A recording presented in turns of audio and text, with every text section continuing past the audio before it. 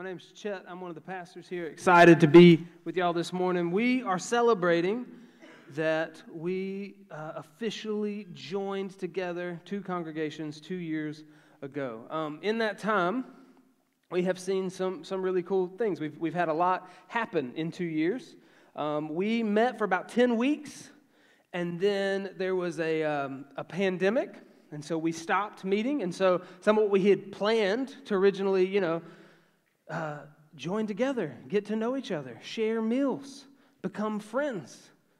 We had to, in order to love each other, stay away from each other. We told our younger congregants who were still living their lives, we said, don't you dare get to know anybody from First Baptist Church of Casey. You disease-harboring sponge. We couldn't be around each other. We couldn't share meals. We couldn't do anything. We had, though, the Lord kind of kept us together in that, and we walked through that together, and we have grown together in that. There's some handful of things that have happened over the 2 years that we've been together. We walked through the pandemic together. We went through construction together, and we joined our churches together all in the same year. We got it out of the way. I mean, we bunched everything together that can be really frustrating in some ways or really difficult. We walked through together. We've, in the past 2 years, we have 10 community groups. 9 of those were a part of multiplication. So either they grew and then multiplied. So we have 6 new group leaders in the past 2 years. We saw 9 people profess faith in Christ over the past 2 years. We, at one point, our basement flooded. And it wasn't just water damage. We went down there and we realized this isn't just water, this is sewage. So we contacted Casey and we said, we don't think this is just from the rain. This isn't an act of God, this is an act of Casey. And they contacted us back and said, it actually isn't our fault, it's this company. And we thought, okay, well, they're kind of putting us off. We're going to try to figure this out. We called that company, and the company said, we don't want to do an insurance claim. Just tell us what it costs and we'll pay for it. We renovated our basement for $0. Yeah. And isn't that a picture of the gospel? It's like, there's some mess here. And then he, at zero cost to you, he paid the price and did it for us. The other thing that happened in this was I remember being frustrated in the middle of the pandemic. I was like, Lord, we prayed. We felt like we were supposed to join our churches together and walked right into a pandemic. And I was just kind of, I was annoyed. I found the pandemic inconvenient. I don't know if y'all did.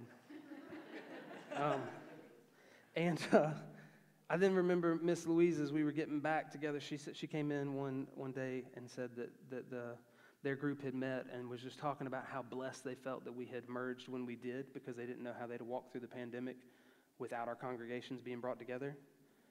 And I was just like, oh, yeah, I could see that. I see how that would have been a very different thing if we'd have been separated, and we'd have been over at Glen Forest trying to figure that out and trying to be in a school and just seeing the Lord's hand even in the timing that he brought us together, because he wasn't caught off guard. But we have been blessed. As we decided to come together and celebrate our anniversary today, we were originally planning on coming from a different place and just trying to find something and talk. And as we read through 1 John, we realized this actually kind of fits. And so we're just going to keep walking through 1 John. So go to 1 John chapter 2. This, in some ways, I think makes sense for where we are today, what we're trying to, the moment that we're trying to celebrate, as well as what we've been studying. So 1 John chapter 2, it's on page 592. If you grab one of these blue Bibles, it should be tucked under a chair in front of you. We'll also have it on the screen. And so I'm going to pray, and then we'll read through this together this morning. God, we thank you for your grace. We thank you for your love towards us. We thank you for the 2 years of work that you have done with us as a joined church. And then we pray that you'd bless the many, many more years that we get to serve you until you call us to our eternal home. We love you and we praise you in Jesus' name. Amen. We're in verse 18. He says, children, it is the last hour. And as you have heard that Antichrist is coming. So stop there for a second. We thought this text was appropriate for the day. We'll get there as to how. But I just want to highlight, we're having a homecoming anniversary Sunday. We're eating a pig. We just sang When the Roll is Called Up Yonder. And now we're talking about Antichrist. If I get more Baptists, we're going to pop. Like, this is about to be good. And those of you who it's your first Sunday, you're like, oh, no. before you bust out your pocket end time Bible chart with your picture of a dragon on it. That's not where he's going. I don't know what the word Antichrist brings to mind. He's going to kind of mention maybe what you think when you hear the word, but he's pushing this in a different direction, and he's discussing something different. What he's actually going to call the church to in this instant is to focus on the reality of the gospel, the hope of the gospel, and to stand firm in the gospel because it's the last hour. That's what he's going to get after. But we've got to take a second to just talk about Antichrist and what that means. So he says, you heard that Antichrist is coming. Now, most of the time, if you're familiar with the term, you think, when you hear the term Antichrist, you think of some future figure that is at the end of the age, some sort of powerful future figure. And I don't know where you've drawn your theology from on that. Maybe it's from passages in the Scripture. Maybe it's from the movie The Omen. I don't know. Maybe it's from the Left Behind books. But in the Scriptures, the only person who ever uses the term Antichrist is John. And he only uses it in 1 John and 2 John. So most of the time, when people think of the Antichrist, they think of the book of Revelation. But it's never mentioned in the book of Revelation. So it gets connected to some ideas from Daniel, chapters 9 through 11.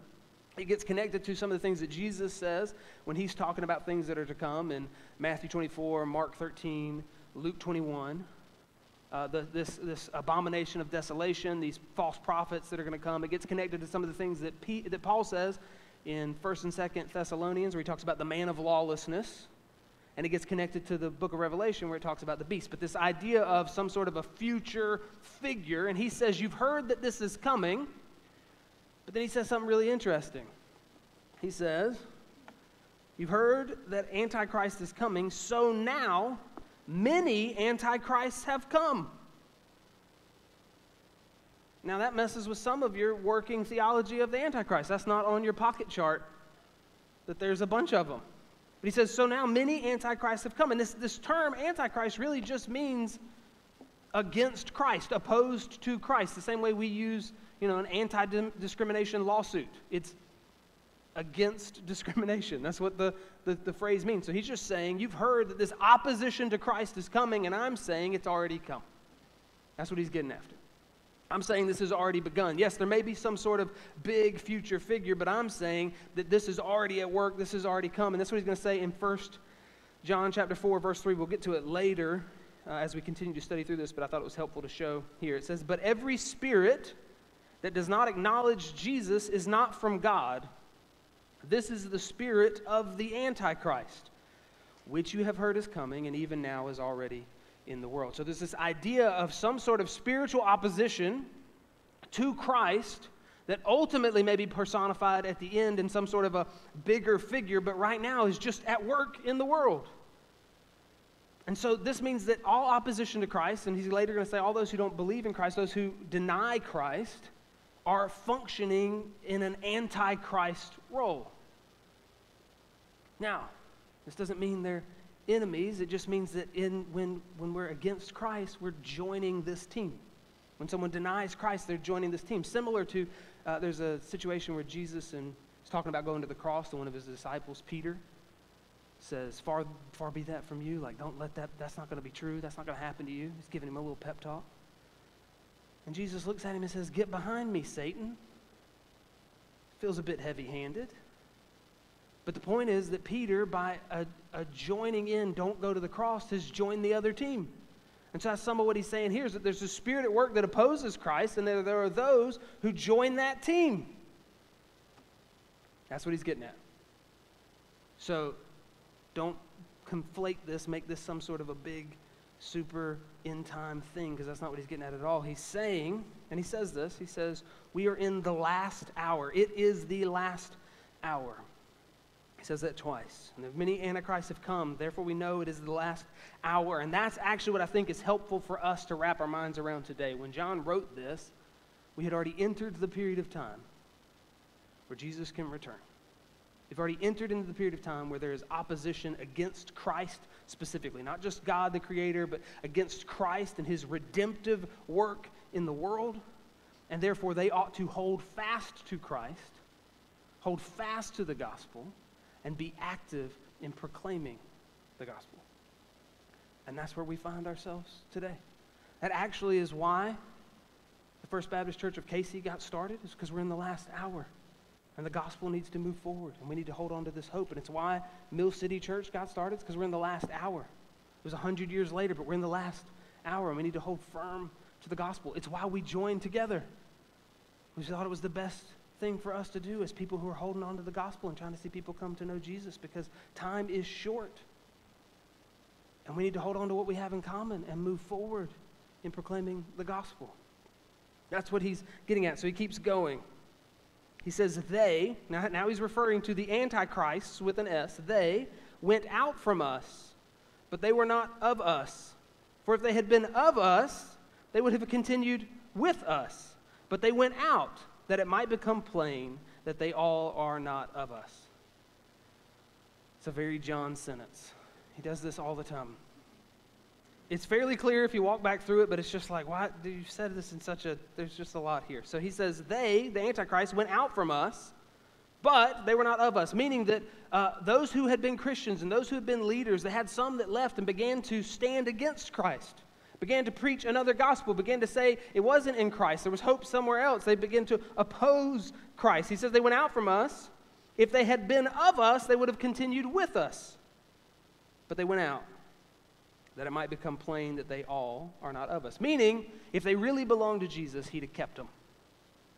And when they leave and say, I was a Christian, but I'm not anymore, and I actually don't believe that anymore, and you shouldn't believe that either, he goes, all that is just showing that they never really knew him. One of the things we say here all the time is that Jesus is better than everything else. We believe that if you really know that, if you really taste that, if his Holy Spirit really claims you, then you're in an unpluckable hand, as Jesus says, that there's no getting out of that. There's no walking away from that. But those who say, I've walked away, I was a Christian, but I'm not anymore, John just says it actually just means you weren't a Christian. And it's a really simplistic way to see it, but that's our theology on that. That if someone says, hey, I was a Christian, and I know all that, but I've deconstructed my faith. You're reading this on Instagram, by the way, just so you know. That's what it's saying. I've deconstructed my faith, or they're doing a little YouTube video teaching you how you too can deconstruct your faith for only $5.99. They'll give you lessons. That's a thing. It was going to be more expensive than that, though. But this idea that someone who was a believer is now not a believer, and they've figured out how to break this all apart, and he just says, no, that helps us. Because once they go out from us, it's just to make it plain that they never actually really belong to Jesus. And sometimes this is very hurtful because it's people you know, it's people you've walked in life with. That's what John's saying. They were with us, but they left. And they've said they don't believe in Jesus anymore, and it just means they never really did. That's clarifying. Doesn't make it not hurtful, but it is clarifying.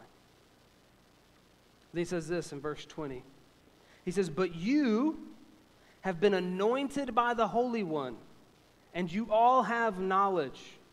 I write to you not because you do not know the truth, but because you know it, and because no lie is of the truth. So he's saying, I'm not writing to you because I'm worried over you. I'm not writing to you because you might be about to fall apart. He said, I'm writing to you because you know the truth. There's no lie of the truth, and you've been anointed by the Holy One. This idea of anointing, we read a verse about it where it says the oil runs down on the beard of Aaron. We read that a minute ago. And it's like, sweet, good. Because we do that all the time, right? You pour oil on your head in the morning. Isn't it sweet and nice? You ever I go to my wife, sometimes I put oil on my beard and say, see how sweet and fragrant this is? The idea of this oil pouring down on the beard of Aaron is this idea of anointing, meaning that God had set him apart. They would pour an anointing oil. They pour this on David at one point. While he's still young, they anoint him as king. He's not king yet, but he's going to be. It's this promise of what's going to happen, that he's anointed by God.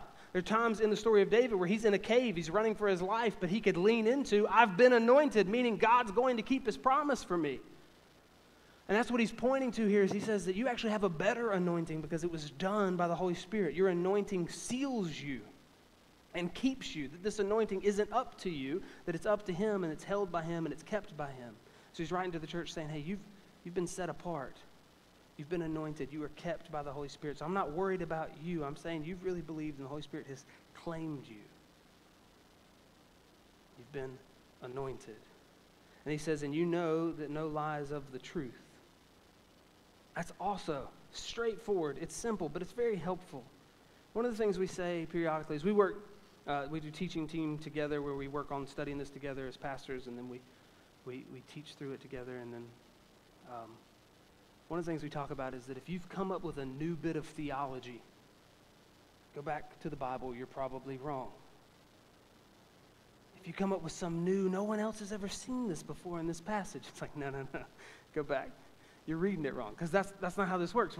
We're telling the same old story. We've got the same Savior. We got the same news, and that's some of what he's saying is that you're starting to hear this new stuff, this different stuff, and it's not true. I asked my wife one time, she works at a bank, I said, do they teach you stuff about counterfeit money and like how to tell something's counterfeit or whatever? She said, no. She said, you just know. It's never right. It doesn't feel right. It doesn't look right. It's you count money and you go, no. We don't have a lot of money, but you can hand my wife a stack of money and tell her what denomination it is, and she'll tell you how much money's in it. She can hold a stack of money and go, is this ones? And she'll tell you how much is there. That's usually how we test it out at our house with ones. We don't have. All about them Washingtons, baby. But she just said, you can tell, you can feel and tell this isn't right. And that's some of what he's saying is that you belong to the church. If you've placed your faith in Jesus, the Holy Spirit has anointed you, and you know that no lie is of the truth. So when someone comes along and says, well, that's not really how it is, and you don't really have to follow Jesus, and you really can do this, and it's more like this, you start going, no.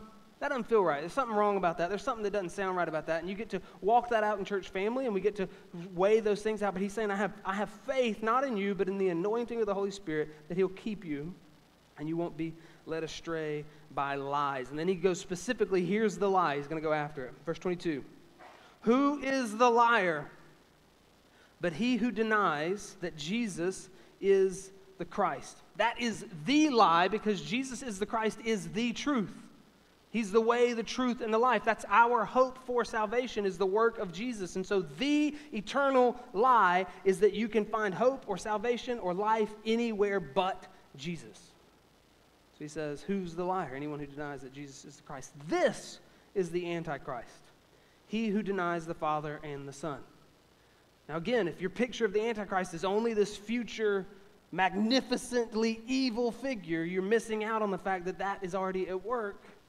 And so you might be lulled to sleep currently and not taking seriously the reality of the hope we have is in Christ now, and the enemy we face is right now, and anything that calls us to love something, to worship something, to follow something, to trust in something that isn't Jesus. There's opposition already, and that we ought to be alert and mindful. He says, this is the Antichrist, he who denies the Father and the Son. No one who denies the Son has the Father. Whoever confesses the Son has the Father also. Here's what this means. When people say all religions are the same, it all leads to the same place, everybody worships the same God, Christianity says no. No. You worship Jesus, and you know the Father. You don't worship Jesus, you don't know the Father. Now, we're told that this is very closed-minded. This is very narrow. And it is. Jesus also said it was narrow. It's narrow in that the only way is Christ. But that way is open to all. All who will believe will be redeemed. All who will trust in Jesus will be redeemed. That's the gospel story. That's the good news, is that God saw us in our sin, saw us deserving of punishment, and did not give us what we deserved, but that he joined us, that he lived perfectly in our place, that he died. He was tempted as we are. And I heard Scott Hill say this the other day, and it's a good point, that he was actually tempted more than you've ever been tempted. Because at some point, you and I gave in. We don't know the full extent of temptation. How many licks does it take to get to the center of the Tootsie Pop? I don't know, 3? I don't know, I bit it. That's us. And Jesus stood fully against temptation and never sinned. If he'd have sinned, he'd have been in the same spot as us. He deserved punishment just like we did. He would be incapable of rescuing us. But he's fully God, fully man, and he never sins, so that when he pays the penalty for sin, he's the only one who had credit in his account to do that. So he swaps places with us, and our hope is in Christ and Christ alone. And if you don't have Christ, you don't have the Father. To deny Christ is to deny the Father, because it's Christ who gets us to the Father. And this is good news, because sometimes people have in their mind that the picture of God is he's grumpy and he's angry and he's disappointed in you. But the scriptures tell us that Jesus is the image of the invisible God. And so the way that Jesus interacts with sinners is the way that God chooses to interact with sinners, which is gracious and humble and loving and sacrificially forgiving on behalf of those who don't deserve it. That's good news. And anything else that tells you you're okay without Jesus is a lie. And it may sound nice, and it may sound caring, but if it ultimately leads to your destruction, it is not nice, and it is not caring. I say this every once in a while, I use this illustration every once in a while, but it's mean for me to push you to the ground in most contexts. But if someone was swinging an axe at you, and I got your head out of the way, you would thank me. My toddler one time was running towards a fire pit.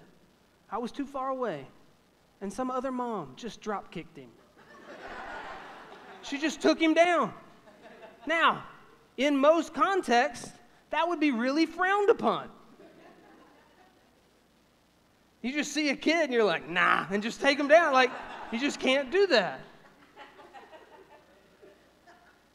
But in this context, it's extremely gracious and kind and helpful. And the reality is, for us to proclaim anything other than Jesus as Savior is a lie that leads to destruction. And for us to sit on that truth is wicked. But for us to hold to it is gracious and loving, and we can't do anything else. He says, no one who denies the Son has the Father. Whoever confesses the Son has the Father also. Now, I want to pause and give you some future Antichrist things that you can do. Because we've read all the Antichrist passages. There's one more in 2 John, but that's it. It just kind of says the same thing. That's the only places in the Bible you'll find the term. So now, and I know this happens to you all the time, someone wants to talk to you about the Antichrist. Well, I'm here to help you out. I'm going to give you some options. Usually, if someone's like, who do you know, whatever. Like I've had people ask one time, you think this person might be the Antichrist or whatever? It's like some big political figure, or they say, what's your opinion on the Antichrist? Or,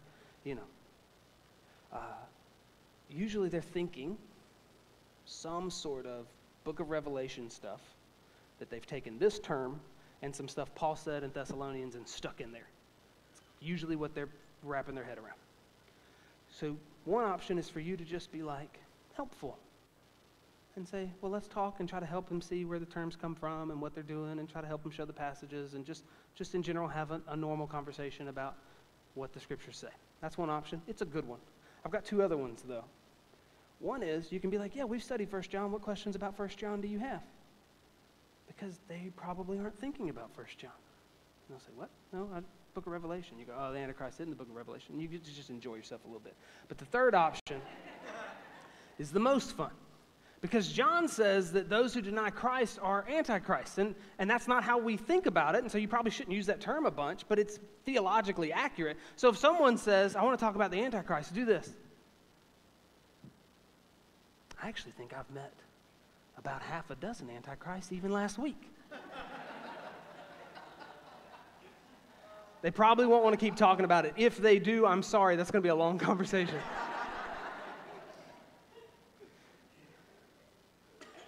Verse 24. Let what you heard from the beginning abide in you. If what you heard from the beginning abides in you, then you too will abide in the Son and in the Father.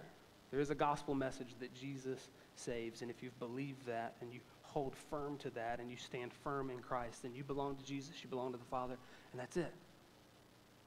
Some people say, that's too simple. Yeah, it's beautifully simple. It's graciously simple. It's welcomingly simple. There is no secret truth that you have to find out.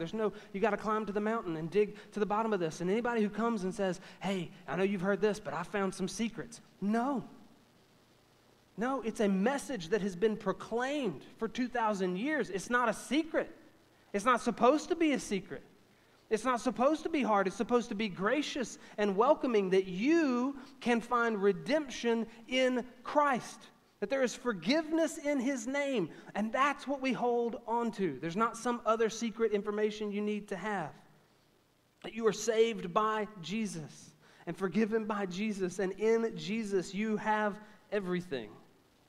And then he says this, verse 25, he says, and this is the promise He made to us, eternal life. Now, that's a beautiful promise to get from the Creator of the universe, that through Christ we're forgiven of sin, and therefore we have eternal life.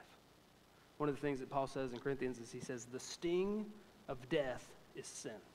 Meaning, what makes death bad is if you die in your sin. Because then you're punished in your sin. You're condemned in your sin. But death is not bad if we die forgiven in our sin. If we die in Christ, death is sad for those who remain, but glorious for us as we walk in forgiveness and life and joy and delight. So there's some reality to the idea behind Peter Pan. You know, in Peter Pan, the enemy isn't Captain Hook. It's age and time. Peter Pan's going to stay young forever. The only bad guys in it are old. And the thing the old guy is scared of is a crocodile clock that's already eaten some of him and eventually will eat all of him. That every time the crocodile comes around, it's tick-tock, tick-tock, time's ticking away. I've already gotten some of your strength. I'm going to eventually get all of it. There's some amount of us that resonates with us. I want to be Peter Pan. I want to stay young forever. And the idea that my body would begin to give out, that I would begin to have issues, that I would begin to, you start getting older and you can sleep wrong and wake up in pain. When I was little, you could like beat me with sticks and I'd wake up fine the next day. Just regenerated overnight. Now it's like you wake up and it's like, what's wrong with you? It's like, I don't know, my pillow is too mean. I don't know. As you slowly start to give out. And there's this fear of this coming crocodile with a stomach. Yeah. It has a stomach. That's not the main part. It's got a clock in its stomach. And it's ticking away. It's going to come get you. And he says, this is the promise we have from Christ. Eternal life. What else are you going to fear? What else are you going to dread? What else is going to get you? So Jesus says, he says, don't fear those who can only kill the body. Kill my body. He says, fear him who can control your soul. We stand firm in the gospel, and in the gospel we have unending courage because we have unconquerable life. So we stand firm in this and we proclaim this because it's the only message we have. It's the only hope we have. And nothing can be taken from us. So he writes and says, you're in the middle of opposition right now, and I'm telling you the enemy's at work, and there are those who are trying to tear this apart, and there are those who are claiming to have been Christians and left, and they're trying to tell you something else. And he says, don't buy it for a second. You stand firm in the hope of the gospel. Hold fast to it. He says, I write these things to you about those who are trying to deceive you. Meaning, don't let them. Don't let them pull you away. Don't let someone come along and tell you they know some sort of secret or there's something else other than Jesus. 27, but the anointing that you have received, this is the Holy Spirit at work in us, from him abides in you, and you have no need that anyone should teach you. Now, he's writing this letter to explain things to him, to coach him up and to teach him. But what he means is that he ultimately trusts the Holy Spirit work in a believer to keep a believer. This is extremely encouraging. If you've ever thought, oh my goodness, I had that wrong for a while. I thought, how was I so confused? How did I wonder? And it's like, no, the Holy Spirit brings us back. But his anointing teaches you about everything and is true and is no lie, just as it taught you, just as it has taught you, abide in him. We stand firm in the hope of the gospel. We have nowhere else to stand. We have no other hope. We have nothing else to run to. We have glorious good news in the work of Christ. And that's it. It's simple. It's not about us. It's not about our works. It's not about our ability. It's not about our intelligence. And that's good news for us. It's real good news for me that God saves sinners who need help, who can't keep it together. That's the hope of the gospel, is in the work of Christ. And I want to read something to y'all I find encouraging. This is the handwritten church record from the First Baptist Church of Casey from 1919 to 1925. There are handwritten records from Mrs. W.J. Casey in here. She was the clerk when they first started. First Baptist Church of Casey began in 1912 as a Sunday school and as a mission church. It was constituted as a mission church in 1912, and then in 1919 it constituted as a church, the First Baptist Church of Casey. We have a pastor team here. When we get up, sometimes we'll say one of the pastors here. They had a presbytery, which is an elder team when they first started. So just bringing that back, you guys. But on the first day, this was in 1919, and this is a typed up version. The handwritten version's back here later, but I'm going to use the typed up version because it's easier to read. When they constituted themselves as a church in 1919, they had someone give the charge, commission them to be a congregation, to move forward in the mission. And he says this. He said, first, this was the message that he shared. He said, first, the church should be evangelistic, meaning the church should tell people about Jesus because that's the hope we have. Second, it should be educational. So those who believe should be discipled, should be trained, should be brought up to know the reality and the depths and the truth of the Scriptures. Third, it should be missionary, meaning not just evangelizing those who show up, but actively going to those who aren't here. That's one of the reasons people asked us when we first started the church in 2013 in this area. It's like, why would you plant a church where there are already churches? Because if people want to show up to a church, they'll show up. But there are a lot of people who still don't believe the gospel, and we're supposed to go to them. We'll take all the churches we can get. We'll take all the people commissioned and sent out as missionaries as we can get, and we'll go actively to try to see those who don't know Christ come to know Him. Some of your neighbors are not going to show up here. And if you brought them today and I started in on Antichrist, I'm sorry, I hope it worked out. But some of your neighbors and coworkers, they're not going to show up here. If you invite them to come to your house just to share a meal we have people who've come to our community group before that would eat, and we'd be like, all right, it's Bible time. And they'd be like, all right, I'm going home. And it's like, cool, we were glad they just eat with us. Some of them aren't going to come. But guess what? Jesus is already sent. You're already there. You live in that neighborhood. You work in that office. Pray, plead, be a missionary. So he says that. Third, they'd be missionaries. Fourth, it should be systematic in giving. We don't talk about that a whole lot, but he did first thing. And then he said that fifth, we should pull together. We should be unified. That was what was said on the first night that this church was constituted. That's why we chose to join together. We believe the same things. We're fighting for the same stuff. We have one hope. We have one King, and we want to stand firm in the gospel and be active in sharing that truth with others because it's the last hour, and there is no other hope. If you have not placed your faith in Jesus, oh, we want you to. He is so good. He forgives sinners. He gives hope to us, all based off of His work, not ours. There is joy and delight with Christ. The band's going to come back up.